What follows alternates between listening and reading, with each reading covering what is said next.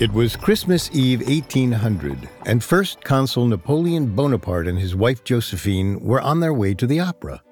Napoleon was looking forward to a night away from his duties. He'd been leading France for over a year, bringing order and stability to the country after years of rebellion. But his peaceful night was not to be. As his carriage neared the opera house, there was a massive explosion. Someone had planted a bomb in a cart along Napoleon's route, but they'd missed him. When Napoleon realized he didn't have a scratch on him, he told his driver to press on to the opera and joked calmly to Josephine, "Those rascals wanted to blow me up." It would take more than a bomb to ruin his evening. But for all Napoleon's calm exterior, the message was clear. Someone wanted him dead. That was a problem. But Napoleon had a solution. He'd just have to make himself so powerful that he was untouchable.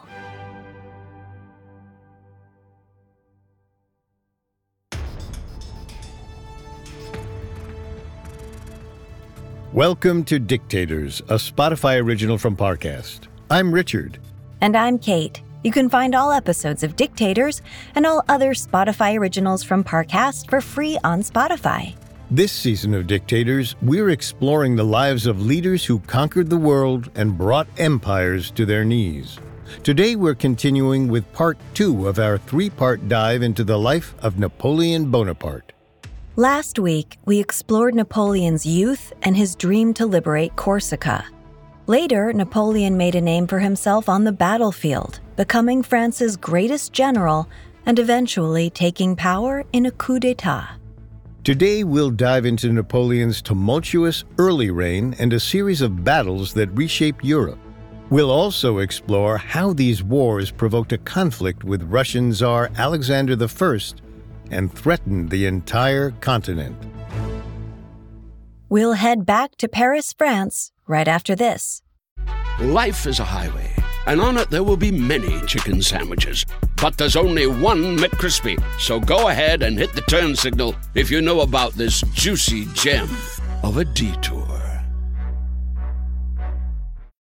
Why is it that with sparkling water, I'm always playing guessing games with what flavor I'm drinking? Is it citrus? Is it aluminum can flavored?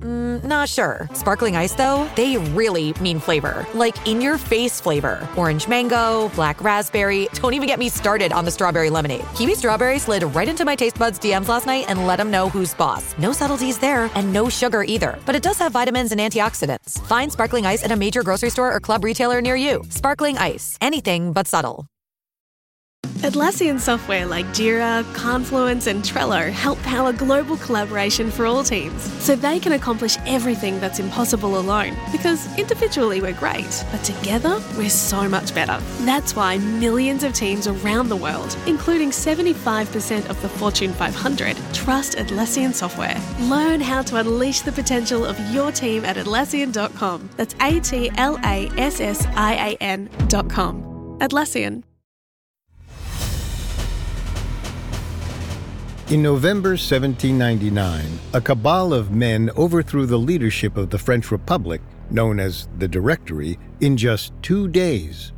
After the bloodless coup, 3 men took charge of the nation as provisional consul. 2 of them, Emmanuel Sieyès and Roger Ducos, were former members of the Directory, while the third man was 30-year-old General Napoleon Bonaparte. Napoleon was France's most famous and successful general. During the War of the First Coalition, he turned the second-rate Army of Italy into a decisive force to end the war. Now he was one of the most powerful men in France, but it wasn't enough. Napoleon wanted to rule alone, which meant eliminating Sieyès and Ducos. He got his chance in the weeks following the coup when a new constitution was written up. The constitution which would replace his provisional government with Sieyès and Ducos. This document called for a 3-part legislature, and like the provisional government, it also called for a 3-man executive branch. These 3 leaders, called consuls, would reign for 10-year terms. However, the three consuls wouldn't be equal in their power. The first consul would be in charge, while the other two were more like advisors. On December 13, 1799, a committee nominated the consuls. Their selections would then be presented to the public and voted on the following February. Through political maneuvering, Napoleon made certain he was nominated as first consul, with loyal allies as second and third to replace Sieyès and Ducos.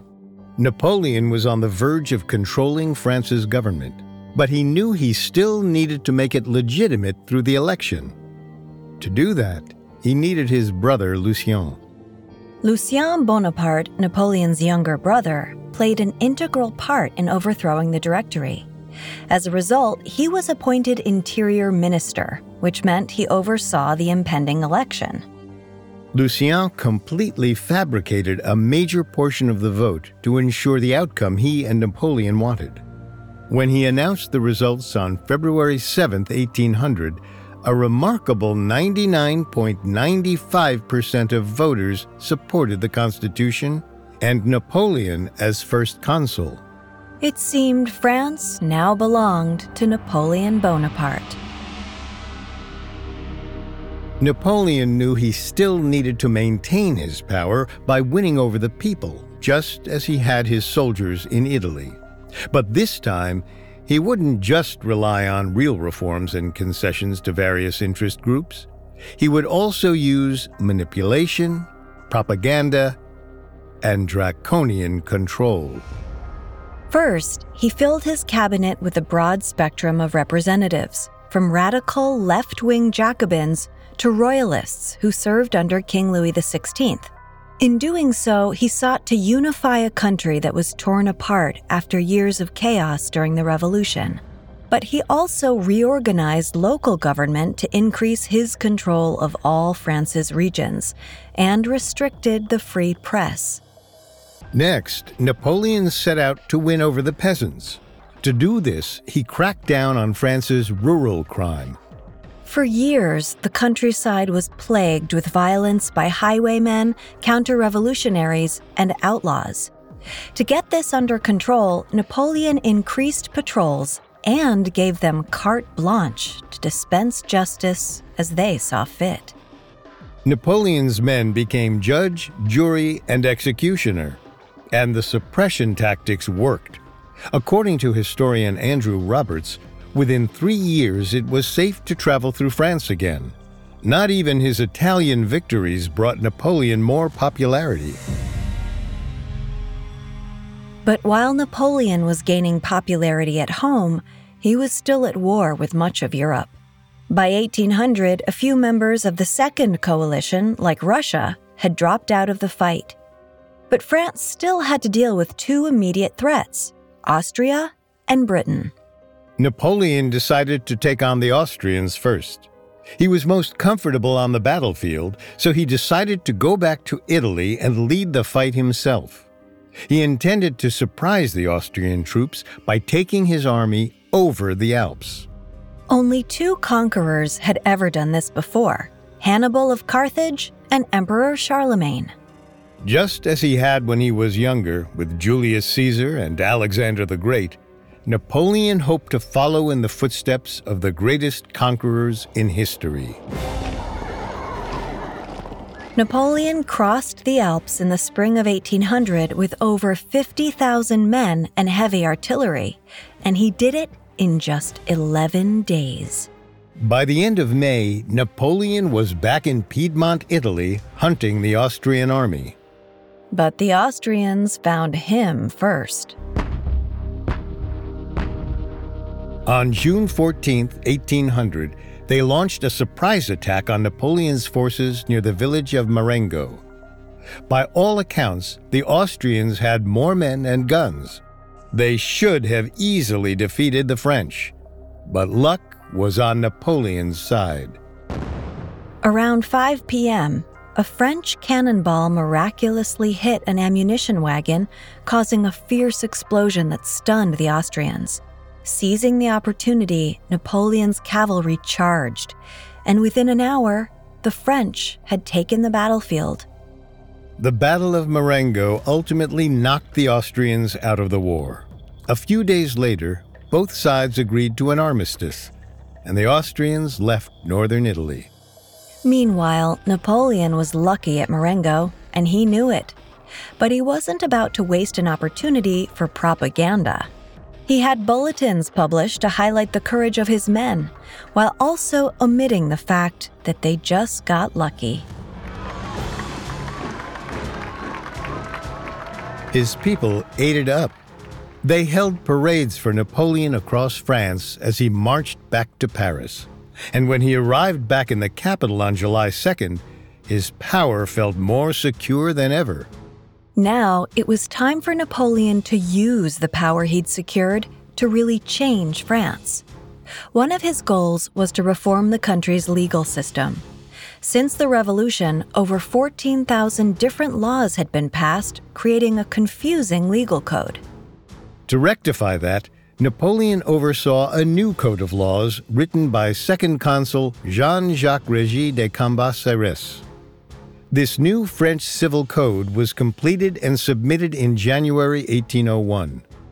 3 years later, it came to be known as the Napoleonic Code, even though Napoleon had no real hand in drafting it.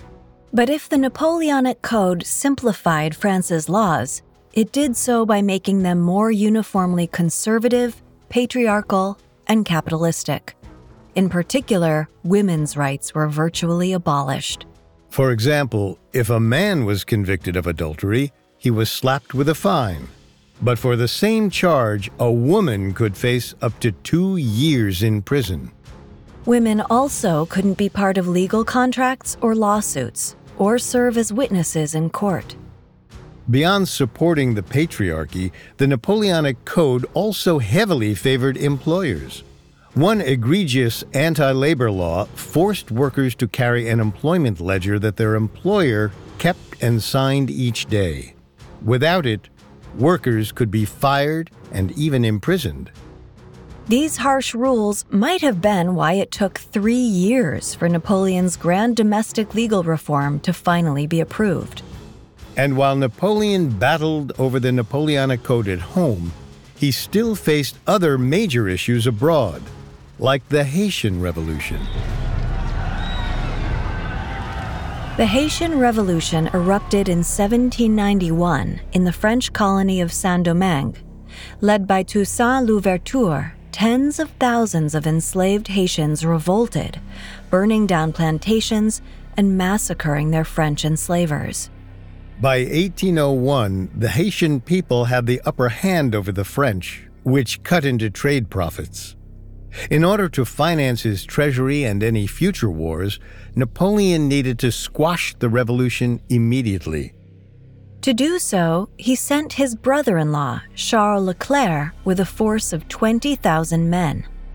Their goal was to establish order and reinstitute slavery, which had been abolished by the rebels 8 years previously.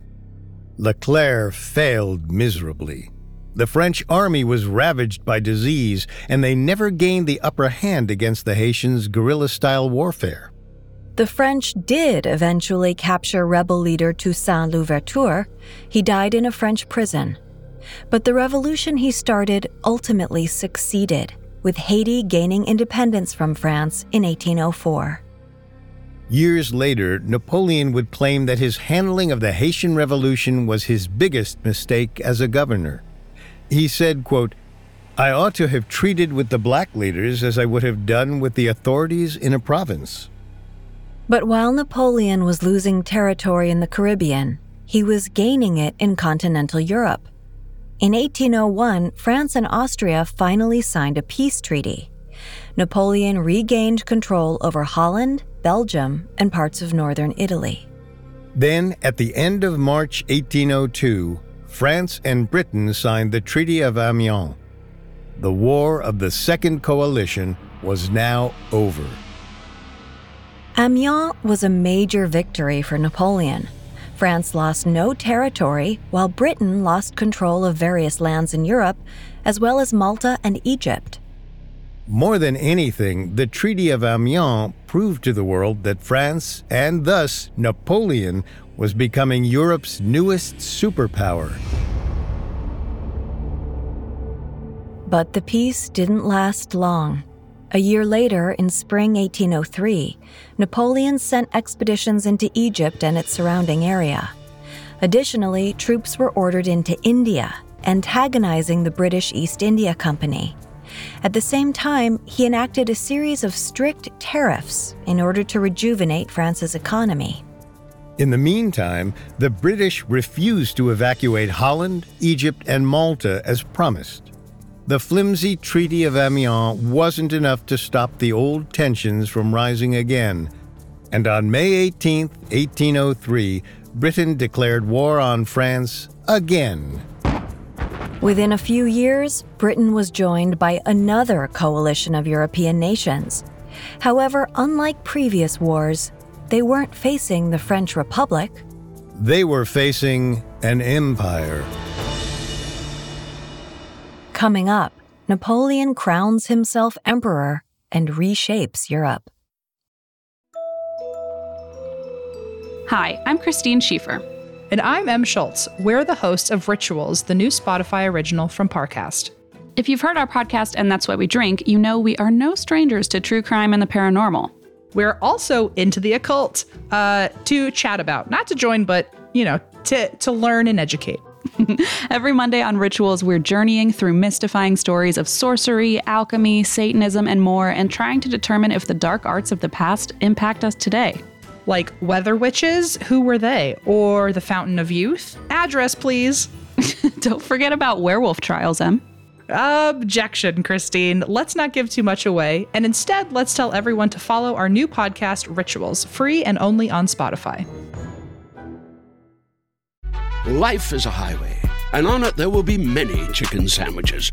But there's only one McCrispy. So go ahead and hit the turn signal if you know about this juicy gem of a detour. Now back to the story. When Britain declared war on May 18, 1803, 33-year-old First Consul Napoleon Bonaparte didn't want to lead the fight. Instead, he hoped to focus on rebuilding the French economy and passing his legal code. But he also knew there was no better place to achieve greatness than on the battlefield. Napoleon told one of his generals that a war would allow him to, quote, acquire the great glory which hands down the memory of men beyond the lapse of centuries. Napoleon was still obsessed with his legacy and saw himself as a modern Alexander the Great, Julius Caesar, or Emperor Charlemagne. But as he prepared for war, he also encountered the threat all great conquerors faced: assassination. By now, Napoleon was used to attempts on his life, especially by exiled royalists or radical Jacobins. He generally shrugged them off. But in August 1803, a group of British intelligence officers snuck into France with the intention of assassinating Napoleon. Unfortunately for them, Napoleon had installed a powerful intelligence-gathering service. By the end of February, Napoleon's secret police rounded up most of the conspirators, including several French turncoats. One of them revealed that Britain had also turned Louis de Bourbon-Condé, the Duc d'Enghien. He was technically French royalty, but Napoleon had his men kidnap the Bourbon Duke and put him on trial. There was no evidence that could connect d'Enghien to the assassination plot. All Napoleon knew was that d'Enghien represented the British and the former French monarchy. So, on March 21, 1804, d'Enghien was convicted and executed. But Napoleon was still unnerved by the British plot, especially since they had the support of royalty. He came to the twisted conclusion that the only way to save his country and himself from royalist counter-revolutionaries was to become a royal himself. In the days following d'Enghien's execution, Napoleon planted the seeds for a Bonaparte monarchy. However, instead of king, his allies suggested the title of emperor. This way, he wouldn't conjure up images of the Bourbons. The idea didn't take long to gather support. The other consuls and his generals approved of the plan, and when it was put forth toward the people, over 3.5 million French people voted in favor. On May 18, 1804, 34-year-old Napoleon Bonaparte became emperor.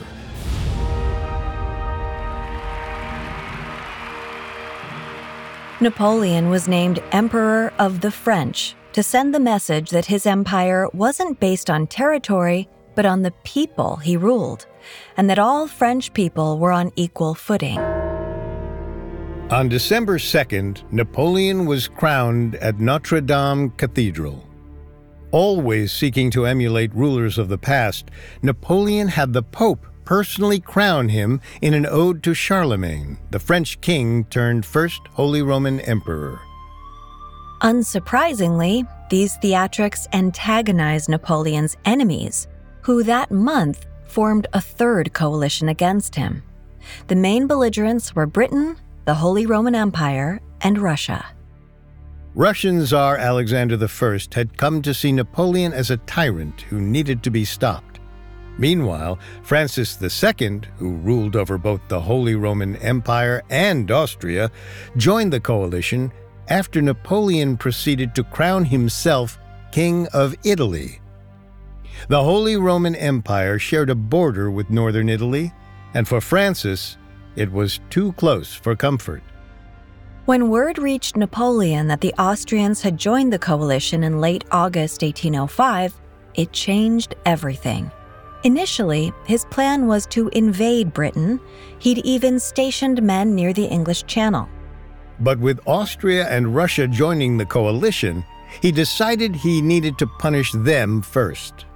The British invasion would have to go on hold. In September 1805, the Austrian army took the South German town of Ulm and decided to wait for the Russians to reinforce them. Despite having 170,000 men, Napoleon's army was able to move with speed and efficiency.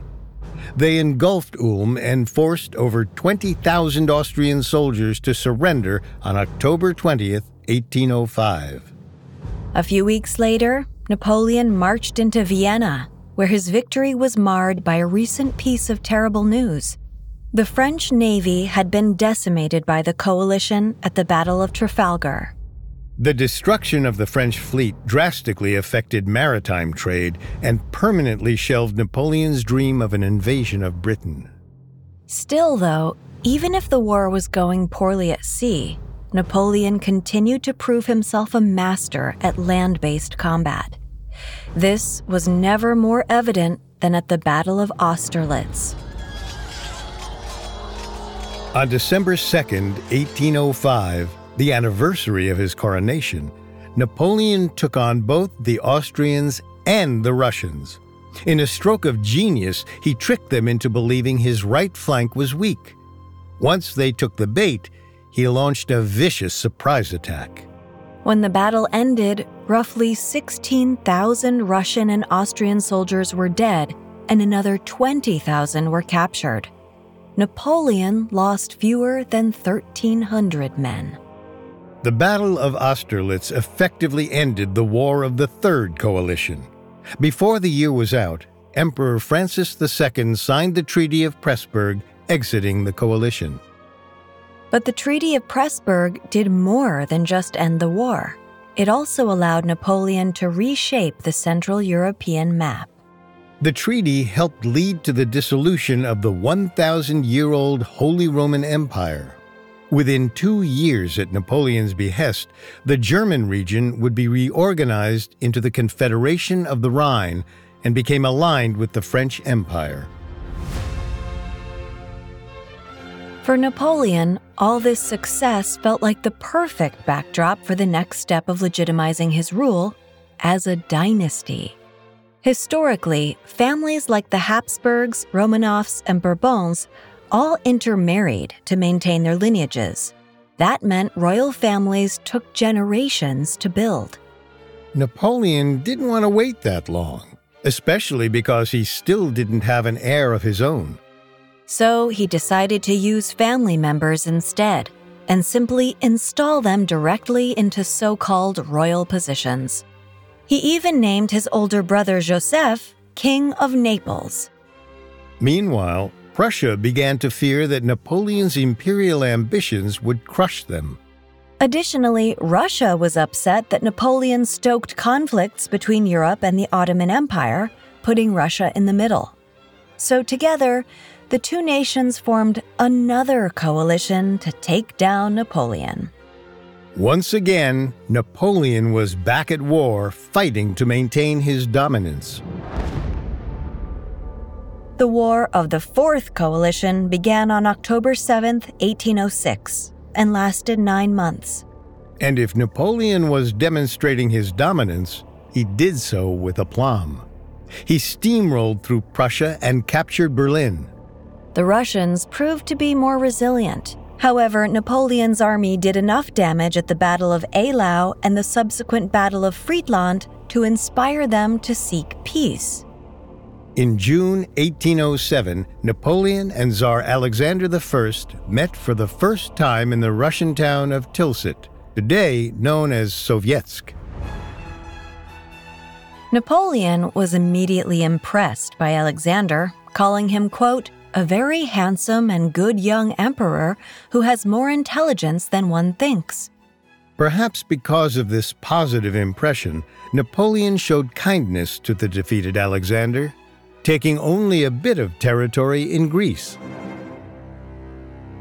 Prussia, on the other hand, received Napoleon's wrath. He demanded about half of the kingdom's territory, which became known as Westphalia and the Duchy of Warsaw. By July 1807, 37-year-old Emperor Napoleon Bonaparte had reshaped much of Europe. France was the most powerful nation on the continent. But Napoleon still wasn't finished building his empire. There was still one nation separating him from total European domination, his old adversary, Britain. Napoleon's destiny as the greatest conqueror in history was just one step away. And that last step would be his downfall. Coming up, Napoleon finds trouble. Life is full of what-ifs, some awesome, like what if AI could fold your laundry? And some, well, less awesome, like what if you have unexpected medical costs? United Healthcare can help get you covered with Health Protector Guard fixed indemnity insurance plans. They supplement your primary plan to help you manage out-of-pocket costs. No deductibles, no enrollment periods, and especially no more what-ifs. Visit uh1.com to find the Health Protector Guard plan for you. This episode is brought to you by Etsy. Looking to instantly upgrade your Mother's Day gift from typical to meaningful? Shop Etsy. Now until May 12th, get up to 30% off personalized jewelry, style, decor, and so many other items Mom will love. And if you want her to know you put a ton of thought into her present, use Gift Mode. Gift Mode on Etsy takes the stress out of gifting so you can easily find well-crafted, original, and affordable pieces from small shops. Just tap or click Gift Mode on your Etsy app or Etsy.com. Then answer a few short questions about Mom, and Gift Mode instantly gives you curated ideas based on hundreds of personas. Need something original and affordable for Mother's Day? Etsy has it. Shop until May 12th for up to 30% off gifts for Mom. Terms apply. Now back to the story. By July of 1807, 37-year-old Emperor Napoleon Bonaparte was the most powerful man in Europe. He had defeated powerful enemies and broken up centuries-old empires and kingdoms. More importantly, he had turned a powerful enemy, Russia, into an ally. All that was left was his mortal enemy, Britain. But Napoleon knew what a powerful rival Britain was. The island nation had destroyed France's navy just a few years earlier, after all. So instead of taking Britain head-on, Napoleon decided to go after an important British ally, Portugal. Portugal had been flouting Napoleon's economic sanctions against the British, known as the Continental System. The system was meant to stop all of Europe from trading with its island neighbor. Portugal's resistance gave Napoleon the perfect excuse to go on the military offensive. So in October 1807, Napoleon sent General Jean Andoche Junot and an army of 25,000 to beat Portugal into submission. However, what should have been an easy conquest became a political quagmire involving France's ally, Spain. Napoleon wanted Spain to help him keep Portugal in check. Unfortunately, the Spanish royal family, as described by Philip Dwyer, was, quote, possibly the most dysfunctional of all the dysfunctional royal families in Europe. Realizing they couldn't be trusted, Napoleon decided to overthrow the Spanish monarchy. In January of 1808, he dispatched 100,000 men, led by his brother-in-law, Joachim Murat, and forced the Spanish king to abdicate. In his place, Napoleon installed his brother Joseph as the new king of Spain. The people of Spain weren't too thrilled to be ruled by a Frenchman, so they revolted. Throughout the summer, French forces fought against the Spanish army. Capitalizing on the chaos, the British carried out victorious battles across Portugal and successfully forced the French out by the end of August. Frustrated at the incompetence of his men, Napoleon went to the Iberian Peninsula to restore order himself. In November, he and his Grand Army marched into Spain and subdued their main forces. By the end of 1808, Joseph Bonaparte ruled over Spain again. At least most of it. Throughout the countryside, rebels engaged in a guerrilla war against the French. Napoleon referred to the conflict as the Spanish Ulcer. These skirmishes ultimately lasted for the rest of Napoleon's reign. Each year, he sent more men to Spain to fight the guerrillas.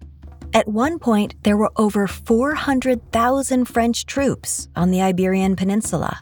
Napoleon even went to Spain himself to put down the rebels, until he learned of yet another enemy conspiring to defeat him. Throughout 1808, the Austrians were secretly mobilizing an army, funded by Britain, with the intention of invading the German state of Bavaria, Poland, and Italy.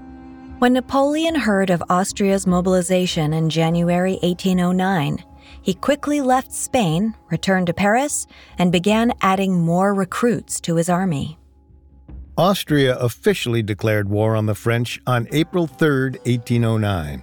A few days later, they invaded Bavaria and kicked off the War of the Fifth Coalition. The Fifth Coalition War was notable for one extraordinary moment. At the two-day Battle of Aspern-Essling, Napoleon was defeated for the first time in 10 years. Not since the Siege of Acre in 1799 had Napoleon been forced to personally retreat from a battlefield. Despite the loss, Napoleon regrouped. 6.5 weeks later, he crushed the Austrians at the Battle of Wagram and forced them to sign an armistice. By October, the war had ended. Finally, Napoleon had a moment to breathe and returned to scheming about his dynasty, which wasn't looking so great. He still had no legitimate heir. While he had mistresses across Europe, some of whom produced illegitimate children, his wife Josephine had never borne a son. So Napoleon decided that he needed a new wife. At the end of November 1809, he announced to Josephine that he was going to annul their marriage.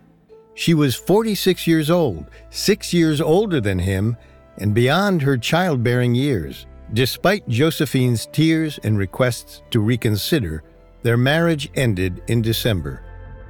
For the next empress, Napoleon had his eyes on Tsar Alexander's sister, Grand Duchess Anna Pavlovna. Tsar Alexander was willing to allow 40-year-old Napoleon to marry his teenage sister, but at a price. As part of the marriage deal, Tsar Alexander wanted Napoleon to promise he wouldn't allow Polish independence and to ban the words Poland and Pole. Eventually, Alexander wanted to claim Poland for himself, which would be much easier if it remained a piece of territory rather than a nation.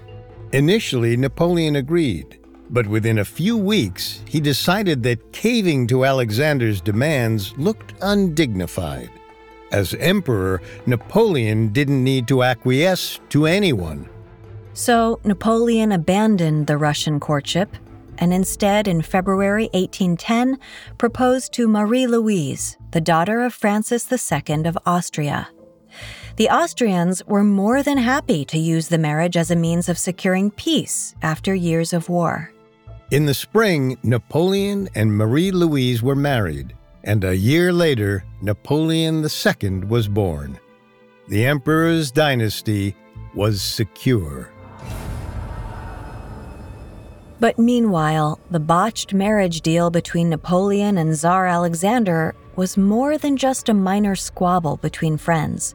It became part of a growing tension between the two most powerful nations on the continent. In Russia, the aristocracy hated the French alliance and made no effort to hide their disdain. Years later, the new ambassador to Paris had been openly antagonistic toward Napoleon, while an advisor of Alexander had been whispering that it was only a matter of time before Napoleon marched into Russia. On top of that, Napoleon's continental system, the trade blockade against Britain, was harming the Russian economy. Napoleon had his own reasons to distrust the Tsar. During the War of the Fifth Coalition, Russia failed to back up France against Austria. Though Russia sent 70,000 troops, according to historian Simon Sebag Montefiore, they were instructed, quote, not to help the French in the slightest. Had these troops arrived on time as promised, Napoleon likely would not have suffered his humiliating retreat at the Battle of Aspern-Essling. But the final problem came in December 1810, when Napoleon annexed the Duchy of Oldenburg because its duke had violated the continental system and traded with Britain. But the deposed Duke of Oldenburg was one of Alexander's relatives. For Alexander, this added insult to injury, and finally, he was fed up. He ordered Russian troops moved closer to Polish borders, a sign of aggression against Napoleon. And told an advisor, I will not be the first to draw the sword, but I will be the last to put it back in its sheath. At this point, Napoleon didn't want to go to war with Russia. Throughout 1811, he explicitly expressed the desire to maintain peace with Alexander. However, as Andrew Roberts notes, he was not about to avoid war through concessions that he feared might compromise his empire. Soon it wasn't a matter of if, but when. And by the summer of 1811, Napoleon decided that he would be the one to strike first and invade Russia. Napoleon truly believed that an invasion would be swift, but he also wanted to make sure his offensive didn't lead to another coalition war. In early 1812, he solidified his alliance with Prussia and Austria. But he didn't get to the Ottoman Empire fast enough. Russia offered the empire territory if they didn't fight alongside Napoleon. Additionally, Alexander convinced Sweden to remain neutral in any conflict. These deals cost Napoleon allies along his northern and southern flanks, but it didn't dissuade him from pursuing his invasion. Now that the fight was imminent, in his mind, conquering Russia was to be his greatest glory yet. On June 24, 1812, Napoleon and his massive invasion force, between 615,000 and 655,000 men, crossed the Niemen River toward Russia. At the time, it was the largest invasion in European history. But neither Napoleon nor the rest of Europe realized that he wasn't marching to Russian conquest. Napoleon was finally marching toward defeat.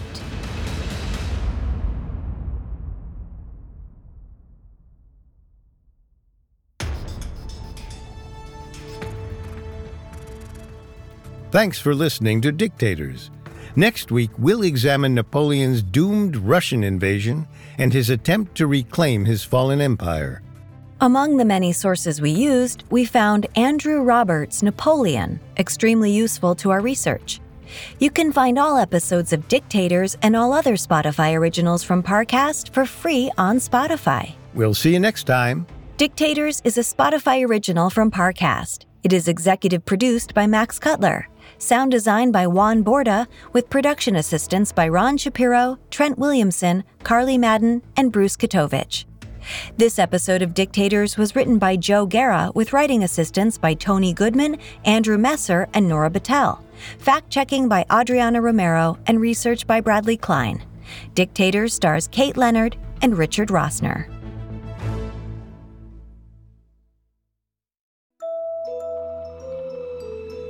Werewolves, witches, and Arthur Conan Doyle?